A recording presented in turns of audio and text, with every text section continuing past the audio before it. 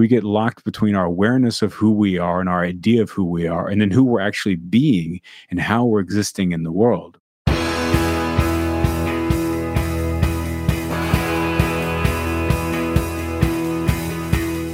Welcome to The One You Feed.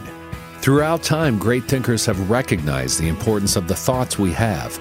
Quotes like garbage in, garbage out, or you are what you think ring true. And yet, for many of us, our thoughts don't strengthen or empower us. We tend toward negativity, self-pity, jealousy, or fear. We see what we don't have instead of what we do. We think things that hold us back and dampen our spirit. But it's not just about thinking. Our actions matter. It takes conscious, consistent, and creative effort to make a life worth living. This podcast is about how other people keep themselves moving in the right direction, how they feed their good wolf.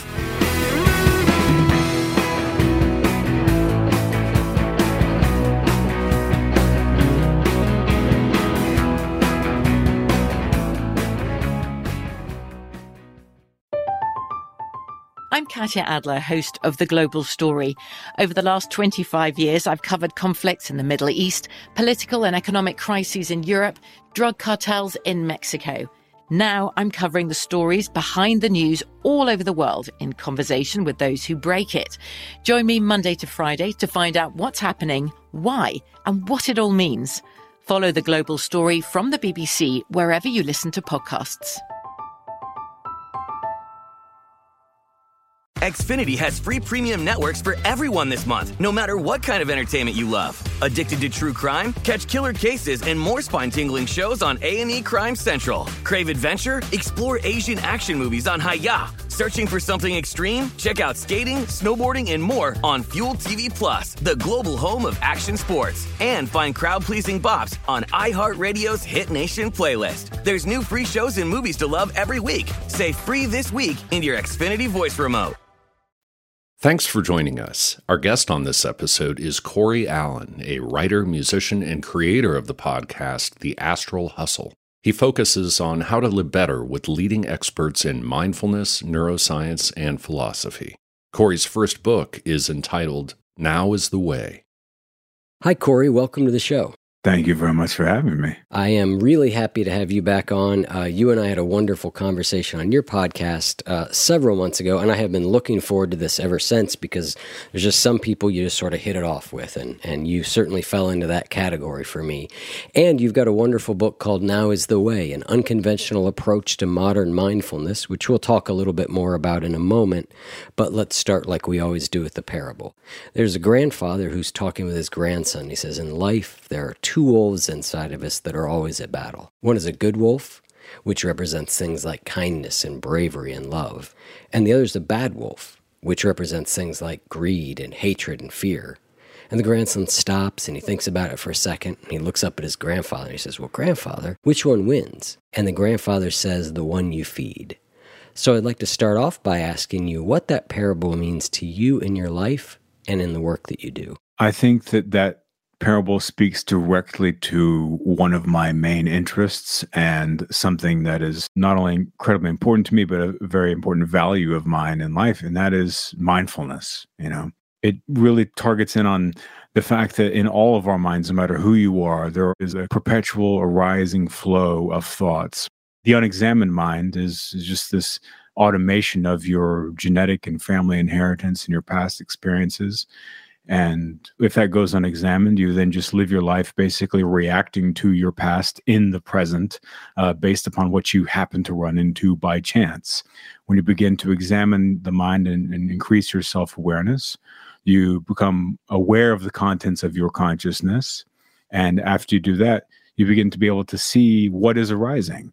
And then once you become aware of what's arising, you see, oh, well, sometimes I have what I sense are negative thoughts. Sometimes I feel what are positive thoughts. Sometimes I feel aware whenever I express these thoughts. Sometimes I don't, and what have you. So what one can do in mindfulness is, in the momentum of your own thinking with that self-awareness, You can begin to guide your thoughts towards compassion. You can choose which thoughts to express and turn into action, which ultimately becomes who you are in the world and how you exist in the world. And then you can also become aware of those arising thoughts that are negative and things that you would have regretted expressing later if you did do so in the moment, and release those and don't express those. And by doing that act of mindfulness, by guiding your thoughts in the present moment with self-awareness towards compassion and equanimity, you can become more of what you want to be. You can author your future. And so this parable, to me, of the dark wolf are the negative thoughts that inhabit all of our minds. The light wolf are the positive and kind and compassionate thoughts that inhabit all of our minds. And essentially, to me, it's which one of those in the moment, do you want to express and turn into actions and therefore create who you are, or which one do you want to turn away and release? Yeah, I love that idea, and I think you reflected it in the book a couple times that, our actions ultimately determine who we are. Would you agree with that?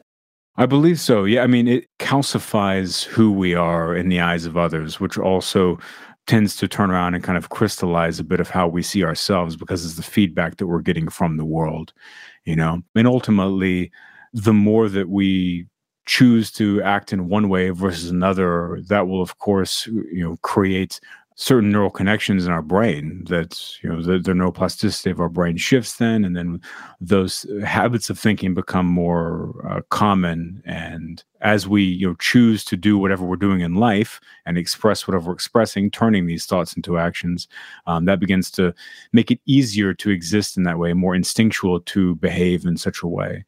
And so whenever we, do that, then yes, not only externally does it kind of crystallize who we become, but it also then sets up these pathways to guide our future behaviors. There's something you said in the book I'm just going to jump to here. You mentioned about negative thoughts a little bit. And I'm just going to read something you wrote, and then I have a question. Okay. So you say, don't confuse negative thoughts with justifiable negative emotions. The negative thoughts I want you to let flow by are the unfair judgments and criticisms of yourself and others. On the other hand, legitimate grievances that cause negative emotions are important and should be addressed. Confronting what makes you feel negative is how you can create positive change in your life. I'm curious how you tell the difference between those things. Yeah, that's a really important and astute question. It's messy. It's kind of murky in our minds a lot of times whenever we think about this notion of negative thoughts, because there's such a spectrum of what goes on in our brains. A negative thought that arises, a simple judgment against someone else, some criticism that we might feel. Those are these just passing, general kind of inner critic-based negative thoughts that we can let flow by. Now, the legitimate grievances that we might feel, this is important because, in the kind of inner path that we might go on, we basically, there's a lot of confusion in the sense of what, it means to be kind, to be compassionate. And so people tend to feel like they're being compassionate, just kind of taking on the weight of other people and other people's criticisms and so forth, and thinking that that's kindness in some way. But whenever we feel those things and we feel a negative reaction to what someone is saying outside of us, that's whenever, we shouldn't mistake that, this is an actual emotional response to what's coming from someone else that needs to be voiced so that I don't turn into this kind of phony, compassionate doormat, as opposed to just a random sort of negative thought that's arising in your mind, kind of out in the ether of your brain.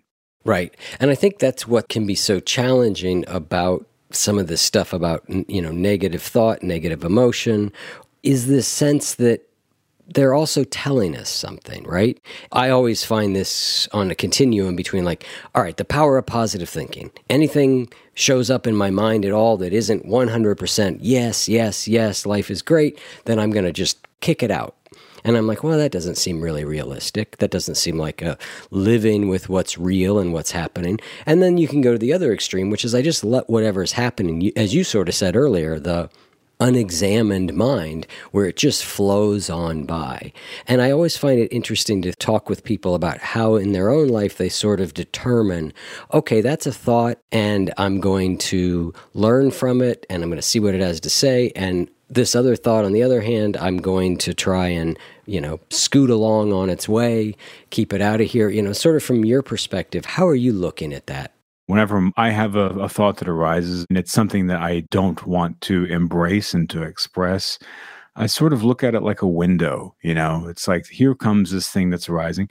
I've used the metaphor before, like if you're standing on the side of the road and there's a car coming, one single car on a very long road coming over the horizon. It's like, well, there it comes. And you can choose to, either let's call it wave at the driver or not, just seeing this thought arising, this impulse, feeling this creeping sort of tension and the formulation of what will be something or could be a negative action to take. I see that coming and recognize it as it's arising, and then consciously do not indulge it. And sometimes it's very easy. Sometimes it happens automatically.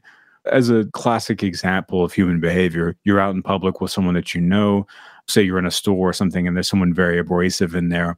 It could be very easy and is very common for whenever both of you leave to look over to the other person and be like, oh man, what was that person, and kind of bust them down a little bit. So that's like a typical life scenario, right? So in that moment, you could feel that formulation, like the ego almost is daring you. Like there's almost like a childish kind of swell that arises with that feeling, because in the back of your mind, there's this tentacle tapping on the back of your brain where you know that whenever you get that out, you're going to feel almost like you got away with something, that strange kind of quiet giddiness that comes with criticism, expressing judgments and negativity about someone else to someone who is on your team. And that's because, of course, what you're doing on a subconscious level is creating this hierarchy in the conceptualized part of your mind where the stranger who you're criticizing, you've created a team or a companion to criticize them with.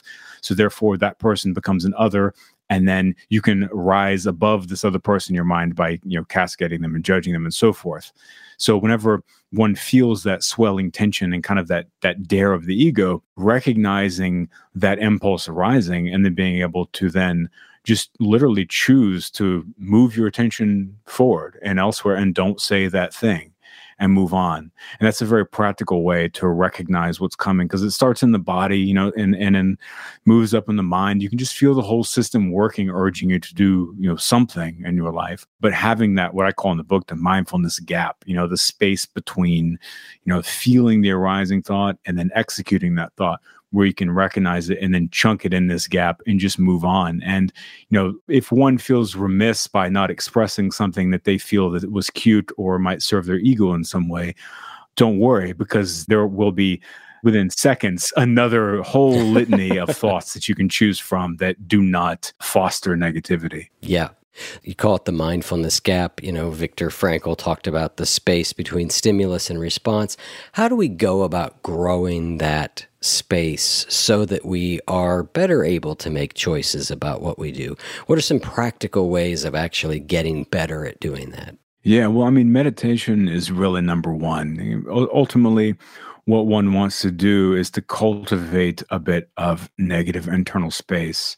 And that's really just quieting the mind enough, calming the body down enough to where you can get a little bit of wiggle room inside of yourself. Because as I said at the beginning, quite choppily, most of us are just living, most people, not to generalize too much, but most people live a life without ever actively trying to increase their self-awareness or become more aware of what's going on inside of their bodies. And so they are born, rivers synthesized by the two belief systems of their parents, then reinforced by their culture and the chance and time in which they're growing up. And they have all of their random experiences and go on. And as I said, they're just kind of reacting in all these ways throughout life. And there's never any space put between the kind of automation of their past and how they're existing in the present. It's just this reactive thing, which people often then spend all this time. It's where a lot of anxiety and guilt and inner critic comes from, because then you're acting in this way unmindfully. And then later you recognize it after it's happened.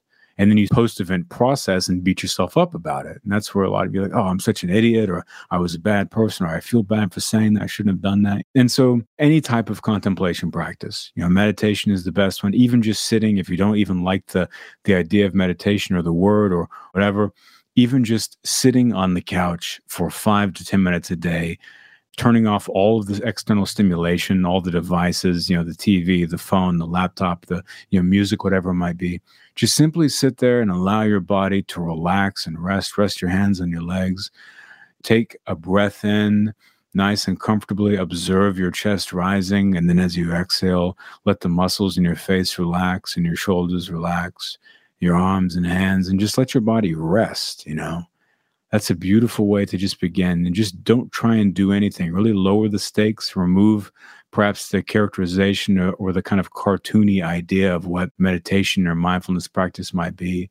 And just allow yourself to exist and then feel. What will happen is that, our hands replicate what's going on in our mind, and our mind replicates what happens in our hands. And in the modern world, we spend so much time. Think about how many times you're touching something, you're tapping on a screen, you're clicking on a mouse, you're adjusting something, you're fidgeting with something rather.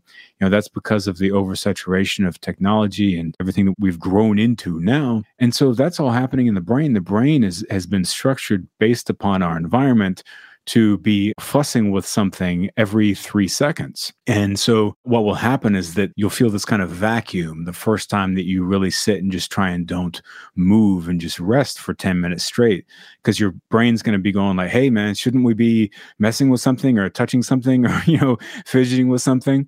And what's beautiful is that when you feel that arising, that feeling of fidgetiness, and just kind of recognize it and go, okay, I'm feeling a little skin crawly, little fidgety right now. That's because I'm used to always, doing something, but I'm just going to sit here and relax and just chill and just continue pointing my focus. Every time I forget, I can remember and point it back to my breath, my chest rising and falling, and just trying to kind of exhale and relax a little bit more every time. And the mind begins to mirror that. And it just takes a little bit. You could do that for 10 minutes and feel a little bit of difference. And then mindfulness practice compounds over sustained practice. And so you do it 5 days in a row, you're going to feel 5 times the benefits. And you'll start to notice, and this is, because this is stuff of the mind, this is not stuff of the body, it's a bit more challenging for people to gauge because we're always distracted with the stuff of our lives. So it's not like the gym you're working out, you're not measuring your muscles. There's no muscle for your mind. You have to really tune in and just be aware of how are you feeling. And so what happens is that in most cases, it kind of sneaks up on people. It fades in is how I like to say it. And so you'll be in a familiar situation where you would have reacted to something in some way defensively, or you would have taken the opportunity to criticize a coworker or whatever it might be, or someone else that you don't know. And you realize in that moment, right as you're about to do it, you feel it. You feel like, oh, wait a second, I'm about to do this thing. And you may still do it. And that's fine. That's fine. But you felt it. And that's just that glimpse of spaciousness within the body. And as you continue to practice, you recognize one day that normally where you would have had an even explosive reaction to something and been defensive or whatever it might be, you recognize that in that moment you find the ability to choose and to actually be aware of the situation almost from above a bit. And then that's whenever you can really put it, the beautiful work of patience and compassion into practice. But simply by sitting, relaxing the body, and giving the mind and the nervous system a bit of time to de-stimulate is how you'll create that internal spaciousness and begin to live more mindfully. Yeah, I really think that idea of the mind often will mirror the body. It's really useful to realize in a situation like that where you can just sort of still the mind a little bit more by stilling the body. And, I've been talking on the show a little bit lately about also realizing sometimes that our mind will try and match our body in other ways. And it can be useful to know that because we can be like, oh, okay, that's what's happening. So let's talk for a moment about, you describe in the book having 2 minds, the watching mind and the doing mind. Let's talk a little bit about both of those. Sure, yeah. So the watching mind, in Zen would be called the observer. It's that part of your brain. If you sit back and think about it, doesn't it always feel like there's this little camera right behind your brain, just kind of watching what's going on in your life. It's not really involved in the decision making per se. It's just sort of this little pin light of awareness that's looking around and taking note of everything that's in your visual field and in all of your senses. This is the watching mind. It's just that little glimpse of awareness that's always kind of keeping track of your consciousness and your conscious awareness. And then the doing mind is what in Zen would be called the actor, in Buddhism as well. It's the actor. So that is the you that is making the choices, that is plugged into the game of your life, that is negotiating physical space, that is making the decisions, that is carrying out and manifesting, bringing these thoughts into reality. And there's kind of the game piece on the board of your life. And so the watching mind is the observing, the observing thought. The doing mind is the acting one. I hope you don't mind. I'd love to just cut to something a bit meaty real quick with those two things. Yeah. Since I mentioned Zen a little bit. D.T. Suzuki, the great Zen writer, beautiful essays on Buddhism from the 1950s. He has such a wonderful description of enlightenment using these terms that we're talking about now. He points to the Western mind and Western philosophy and so on having a real problem with getting the point of Zen, getting the point of enlightenment, because they go and they identify the watching mind and the doing mind, the observer and the actor. And they think, okay, that's it. Now what I need to do is have the observer watch and keep an eye on the actor. And that is how I will be able to self-actualize. If I can just use that little camera in the back of my brain to keep track of that game piece on the board and tell that game piece what to do, then I'll be good. But as Suzuki points out, that has forever resulted in the Western mind running in circles, banging its head up against the wall forever, because what happens is that between that space and the watching mind and the acting mind, there is the ego and the intellect. And within the intellect lives our inner critic, our self-judgments, all of this whole gauntlet of nasty intellectual things. And so we try and act in that way. And what happens is that then the witness mind is kind of writing the script for the actor to play out in life in this way of approaching it. And what happens is that the observer succumbs to the critic, to fear, to anxiety, starts writing funky scripts for the actor. And then the actor starts making bad choices, but then the acting mind stops trusting the observing mind, because it gets a little bit of existential stage fright, because it's kind of tap dancing on the stage of humanity for all the other people. And then it gets clammed up. And then you start getting into this whole struggle between kind of your awareness and who you are in the world. And that's when a lot of people feel this feeling. I point to it in the book, calling it existential paralysis, where we get locked between our awareness of who we are and our idea of who we are, and then who we're actually being and how we're existing in the world, right? And that's a problem which was, much to my surprise, after I talked about it on my podcast one time, I had hundreds of people hitting me up saying, oh my God, I can't believe that someone else has experienced this. And from my point of view, I was going, oh my God, I can't believe all of these people. I thought this was a me thing. I figured out this is just a human thing that happens, right? And so back to the notion of Suzuki, pointing to there's an element missing in the Western understanding of that approach, and that is the will, and that the will and the attention and the focus is really what needs to be tapped into, again, through meditation or some type of contemplation practice. You can strengthen that will. And then the observer and the actor become synthesized into a single being. So you can, as you're observing from above, in that witnessing mind, you're also acting at the same time, all predicated upon the direction and intention in fluid motion of the will arising. And what that does is it peels away much of the conceptualization that we apply to our life, the story that we create through our narrative thinking of all the subsystems of our brains, creating this story, this kind of gapless mirage and illusion of what our actual waking life is like. And in that process, as that story begins to melt away and we live in synergy with the observer and the actor, then we get glimpses of what is. We get reality without our colorization and our stories wrapped all over it. And reality without conceptualization is enlightenment.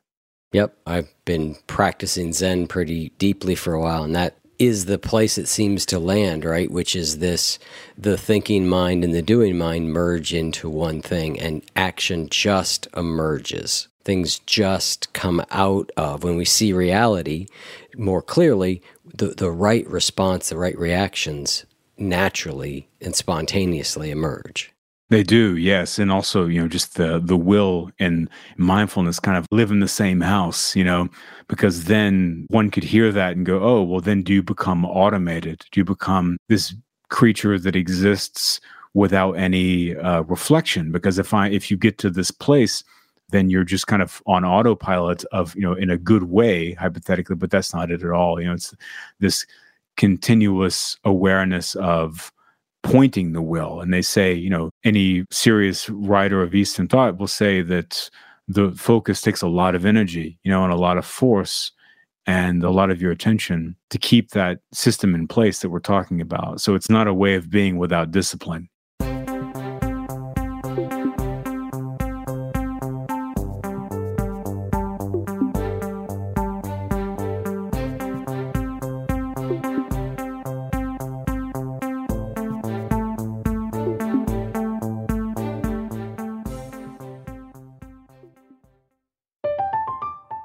I'm Katya Adler, host of The Global Story. Over the last 25 years, I've covered conflicts in the Middle East, political and economic crises in Europe, drug cartels in Mexico. Now I'm covering the stories behind the news all over the world in conversation with those who break it. Join me Monday to Friday to find out what's happening, why, and what it all means. Follow The Global Story from the BBC wherever you listen to podcasts. Xfinity has free premium networks for everyone this month, no matter what kind of entertainment you love. Addicted to true crime? Catch killer cases and more spine-tingling shows on A&E Crime Central. Crave adventure? Explore Asian action movies on Hi-Ya. Searching for something extreme? Check out skating, snowboarding, and more on Fuel TV Plus, the global home of action sports. And find crowd-pleasing bops on iHeartRadio's Hit Nation playlist. There's new free shows and movies to love every week. Say free this week in your Xfinity voice remote. I think the will is an interesting idea, right? Because one of the things that comes up in practice of meditation, really, of any sort of contemplative practice, is some degree of allowing things to be the way they are.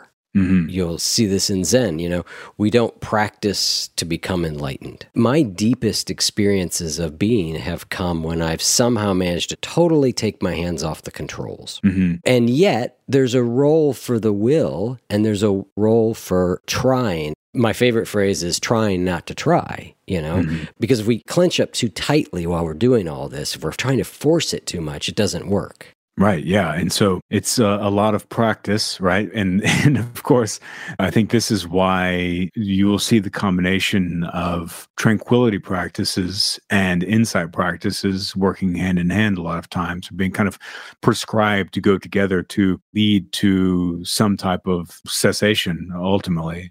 It's for that very reason.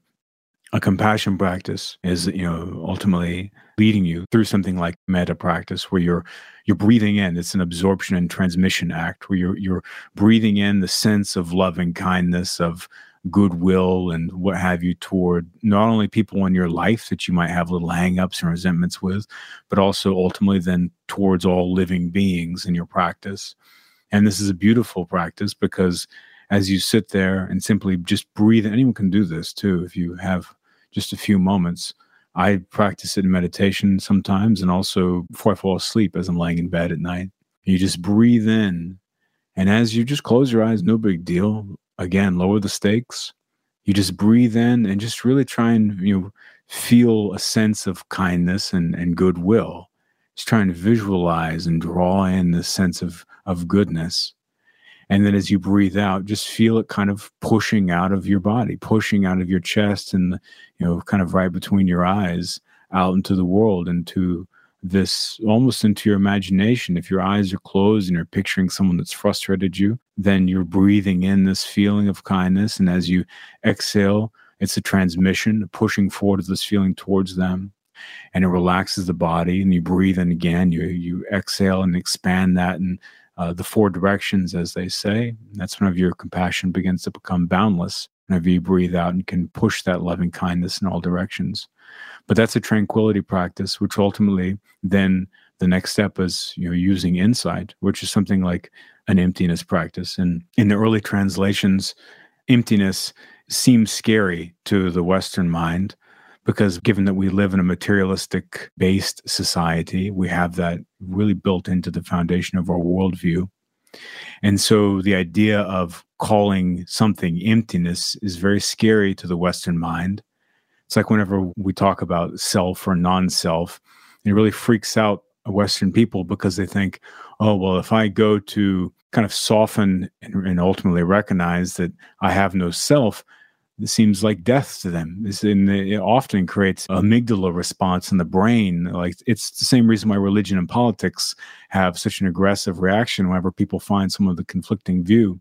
It's because those things are so woven into the fabric and the foundation of our conscious mind and our subconscious that if you go to criticize them, any criticism coming toward has some weight to it. It feels like the capital I is being erased at the foundational level, and that literally kicks on a fight or flight response from the individual. And that's why politics and all this stuff are so ripe with animalistic anger and rage, because they're literally fighting. People feel like they're kind of fighting for their psychic lives in this way. So the notion of non-self, the notion of emptiness seems very scary, but ultimately what it is, it was translated to oneness, right? So the idea that we have in the West of oneness is the same, which that's a nice warm and fuzzy idea that is turned into a meme, a spiritual meme where you say, oh, I understand the lacking of duality.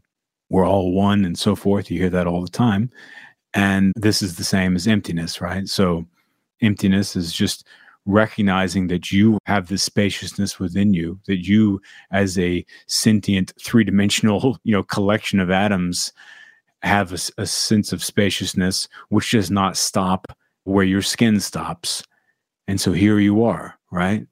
And leading this compassion, tranquility into the spaciousness of emptiness or of oneness, then will lead you to the inevitable acceptance and integration of that idea, which then you can really take the self off the hook once you get deep enough into that and have the cessation, which is the blown away, the blown out experience of really clicking the ego off and reducing the I, me, and my way of thinking and simply experiencing something closer to just awareness.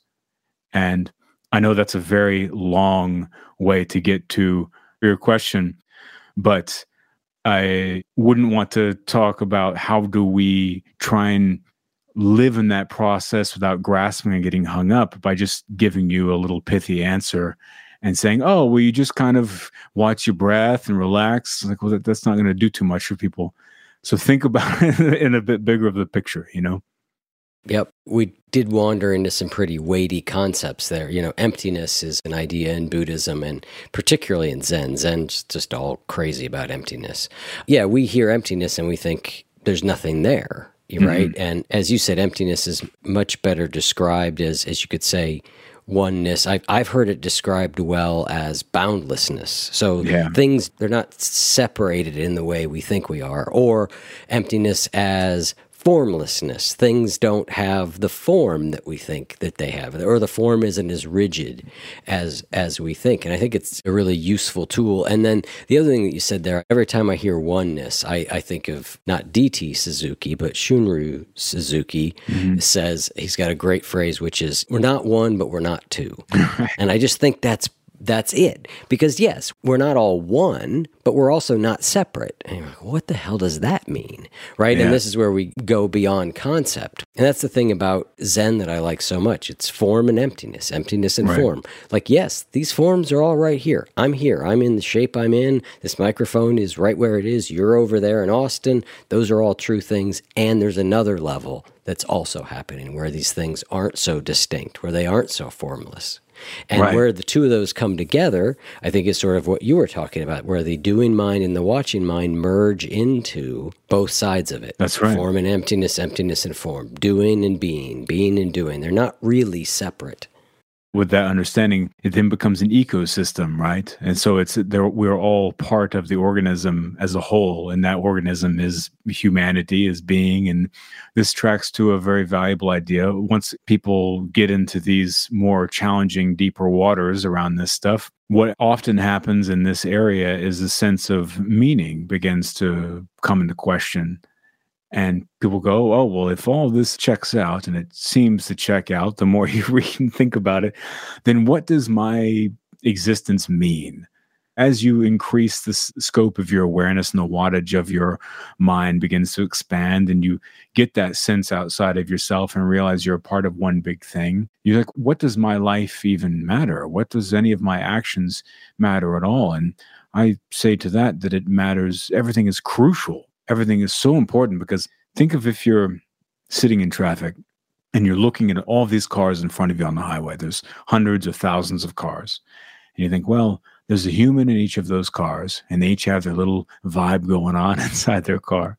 There's the music and their air conditioning level and with their tension, where they're going, the logistics of their day, all this stuff. And it's individual to every subjective person in every single car. And you're looking at those and you think, wow, look at all of these cars. I wouldn't notice if one was missing, and I wouldn't notice if there was an extra one. And I could be that one that was missing, and I could be that one that's the extra one. So how is there meaning in all of this? Because look how many cars are there. But if you look at that from a different angle, you can see that in order to have the huge picture of all of us for you to get lost in, there has to be each individual component to create the giant thing to begin with. So in order for that giant thing for us to get lost in and to kind of question our meaning, we have to exist. All of us must exist to create the thing to get lost in. And so our very actions are so important and are so crucial, because we are each a cell on the organism of humanity. Yep. That's a beautiful way of saying it. And I feel like I've talked about it on the show several times recently, talking about meaning ultimately becomes an experience, because my experience, if I try and reason my way into meaning, I eventually just go, well, but like you said, I'm one cell in a giant thing. I'm a speck of dust that flashes like that and is gone. And Joseph Campbell said it so well. He said, I don't think people are looking for the meaning of life so much as they're looking for the experience of being alive. And that's where I have found meaning actually comes alive for me, is in living. And the example I often use is one of, like, if I walked outside my door and there was a dog laying there that had been hit by a car, right? It would be imperative to me that I take care of that dog. There's nothing you could say that would tell me that that's not important. You could be like, well, it's just one dog out of a billion dogs. But I would just still go, I have to take care of the dog. Like, it would just be clear to me that it mattered. That mattered. But I couldn't explain it. I couldn't put it into words. Because again, if you ask me, I go, well, yes, it is one dog out of 10 billion dogs. And, we're here for 1/1 billionth of the time of the planet, like whatever. But yet in that moment, I would feel it and it would mean something to me. And that's how I most closely approximate meaning, is when, as I immerse into life without all the dialogue, all the thoughts, meaning sort of emerges naturally for me. That's right. That's exactly it. Yeah, there's no meaning in life. There's meaning that we create through our actions. Yeah. Each of us assign these symbols and squiggles to all of the elements of our existence. And in the assigning of those things, they represent stuff of value to us, not of physical value in most cases, but in personal value. And as you so beautifully put, if you are creating that meaning through the choices that you make, that all come from the heart mind, then you are going to experience a beautiful image, a beautiful abstraction of what life can be. If one goes through life making self-focused decisions and is not concerned with others, does not have the empathy that you described, then the meaning that they create within their lives is going to be one that's unpleasant. And what's so interesting about it is that subjectively, the world and the way that we see it, often to some degree begins to reflect our actions. because the more that we make kind choices and decisions and live from the heart, the more that we can see the compassion and kindness in the world. There's a greater appetite for possible things and for love and for potential of all of us and ourselves. And, the counter to that is also true.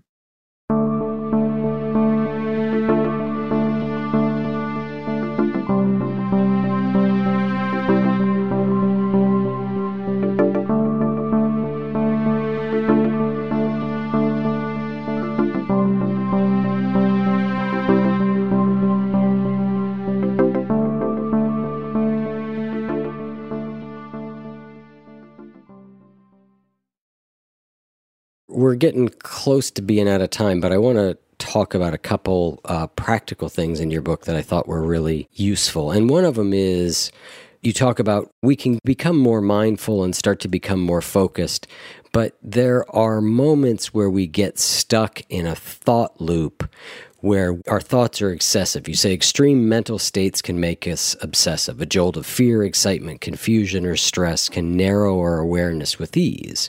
When we're in one of these thought loops, it's often because our emotions peaked too fast. So let's talk a little bit about how do we break these sort of emotional or mental obsessions when it's really strong and we're just in it.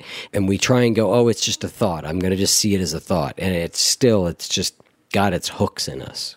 Yeah, that's a great one. There are two ways I would suggest doing that. One is by bringing in, other things, positive things kind of alongside of your life, right? So if you're in this moment at home or whatever it might be, or you're at work or wherever, and you're feeling this rumination of negativity, of anxiety or whatever it might be, soothe yourself, bring in a couple of different good things. Turn on something that brings you joy, some movie or something that you really dig that brings you joy. Read a book that you really enjoy.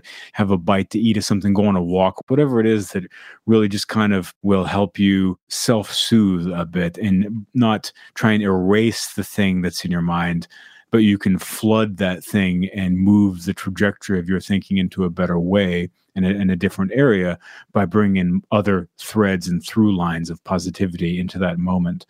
Another great way to do it is to get active, with your hands, literally start tending to something.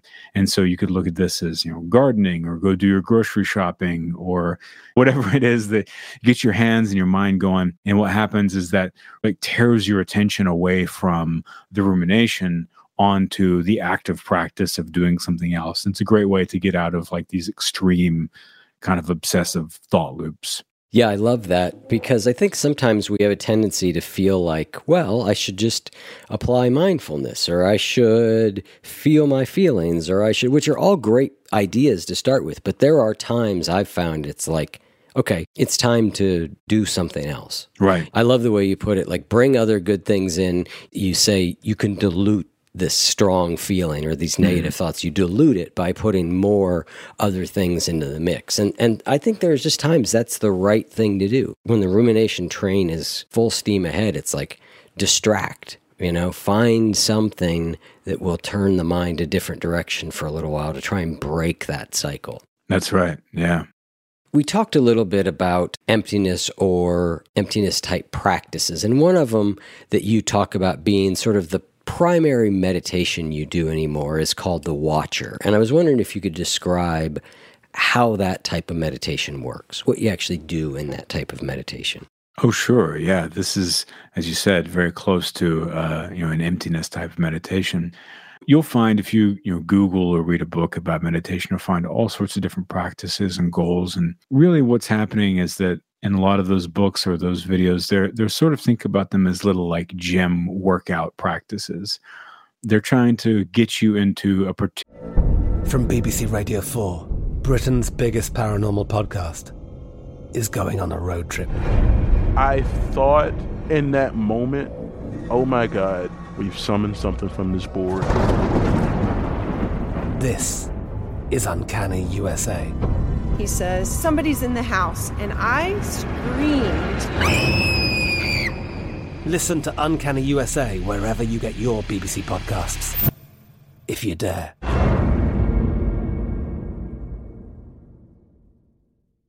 particular discipline, to have one of the many elements of mind exercised so that you can really ultimately build the muscle of your focus, your attention, and gain control of your consciousness.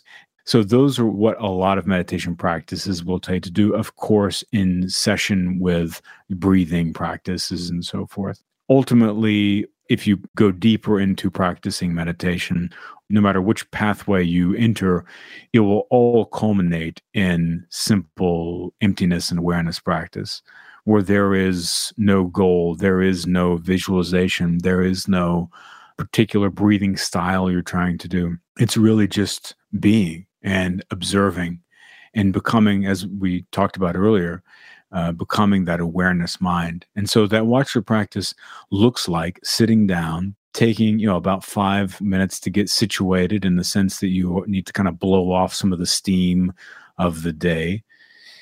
You will begin slowly inhaling, and just feeling and observing your chest rise, exhaling, feeling your chest fall. One of the things I stress in the book is to just don't make breathing performative. Don't make it theatrical. Don't feel like you have to turn it into some big thing, because you breathe perfectly every night when you're sleeping. The trick is just doing that while you're awake. So think of how you breathe while you're sleeping. That's because you're breathing without any resistance. You're breathing without any intention or distraction in the mind. Your body is just automatically, slowly, and deeply taking the natural breaths that it needs in that moment. So try and just allow your body to do that. And then simply just observe your awareness. Close your eyes, and you'll begin to become more aware of your body and the sensations and some of the sounds in the room. But you just continue inhaling and then slowly exhaling and relaxing the muscles and the face and shoulders. Getting a sense of this kind of light that's in your mind. That is just observing, watching, not senses, not sounds, not feelings per se, but just the very essence of its existence at all. And then your mind will wander, and you'll start thinking about your lunch, or, a conversation you had earlier, or something that you need to do. And whenever that happens, allow that script that arises in your brain to be the reminder to point your attention back towards your practice. So you'll go down this random tangent of thought and then say, oh, okay, I remembered. Let me go back to just focusing on observing the simple act of being, just the light and awareness in your mind, with no effort, no attempt to do anything. Just feeling the camera turned on, where you are not the camera, you're not the lens, you're not even the film, you're simply the light moving through the aperture. And you just sit with that feeling. And that's all there is to it. The more you practice that, you'll get these little feelings, these little cracks in the wall between the thoughts, the actions, the self. And you'll almost start feeling kind of like, I don't want to say four-dimensional, because that's become such a woo-woo sort of way to describe it, but you feel so in sync with the present moment that you feel intoxicated with the potency of now. And you can slide in and out of that feeling, and you'll forget yourself for just a second. And then you'll remember that you're there, and then you'll forget the I, and it'll just be this kind of spacious, boundless cloud of presence. And then a thought will arise, it'll draw you back into now. back into the mind. And you can just move in and out of that. And the more you practice it, the longer and more simple and easy it becomes to exist in that awareness state. Awesome. Well, thank you for leading us through that. I agree with you. Ultimately, that seems to be where all meditation practices lead to. And certainly in Zen, we talk about Shinkantaza, just sitting, Mm-hmm. What should I do? Just sit. But hang on a second. I find those practices so interesting because sometimes they're deeply profound. And other times I'm like, this is just like what my mind does all the time. And so I find for me, I'm always on this, okay, I'm open, I'm aware, and I'm doing okay. I see a thought come in and I see it go. And there's other times I'm like, I try that and it's just chaos. And I'm like, all right, I need to go back more towards the steadying type of practice, pay closer attention to the breath or pay more attention to sounds. Or to use your thing, I need to narrow the aperture a little bit so that I can focus a little bit more. Okay, now I'm a little steadier. Now I can open it back up a little bit and take my hands off the wheel a little bit more. And so for me, in my practice lately, there's been a lot of that sort of need to steady it a little bit, or now I can open up. Oh, nope, opening up has gotten a little chaos. Mm-hmm. That sort of back and forth movement that I've been experimenting with or learning to play with a little bit. Beautiful. Yeah, and also people, everyone beats themselves up so hard about meditation or about any type of contemplative practice or even what's going on in their mind on any given day. But it's so important to remember that we're all just humans and we all are, facing an immense amount of stimulation and distraction and pressure and all these things. And some days are easier. Some days are really wound up for even environmental reasons. Your allergies could be giving you tweaked out or whatever. And so, there's the random chance of life will serve us a variety of different ways of feeling. And that's just a byproduct of being human. And so, as you said, whenever you are feeling particularly wound up, just kicking it back to the basics, and not trying to do anything fancy. Not that you should be anyway, but remembering the basics. And then some days, whenever you're feeling particularly clear-minded and deep, really, and you want to get in there and explore, and as I said, take the self off the coat rack and drop it on the floor for a minute, then you can do that too. Yep, I agree with you 100%. I think it's a great place to end, which is that, this stuff is challenging. That's why it's a practice, Mm-hmm. And there are times that it's easy, and there's times it's really hard, and there's times that our brain just runs and runs and runs, and there's other times it's a little more peaceful, and that's being human. So, absolutely, very well said. Thank you so much for taking the time to come on the show. It's been such a pleasure to talk with you again, and I greatly appreciate it, and it's nice to see you. Yeah, thank you so much, Eric. I really appreciate the invitation, man.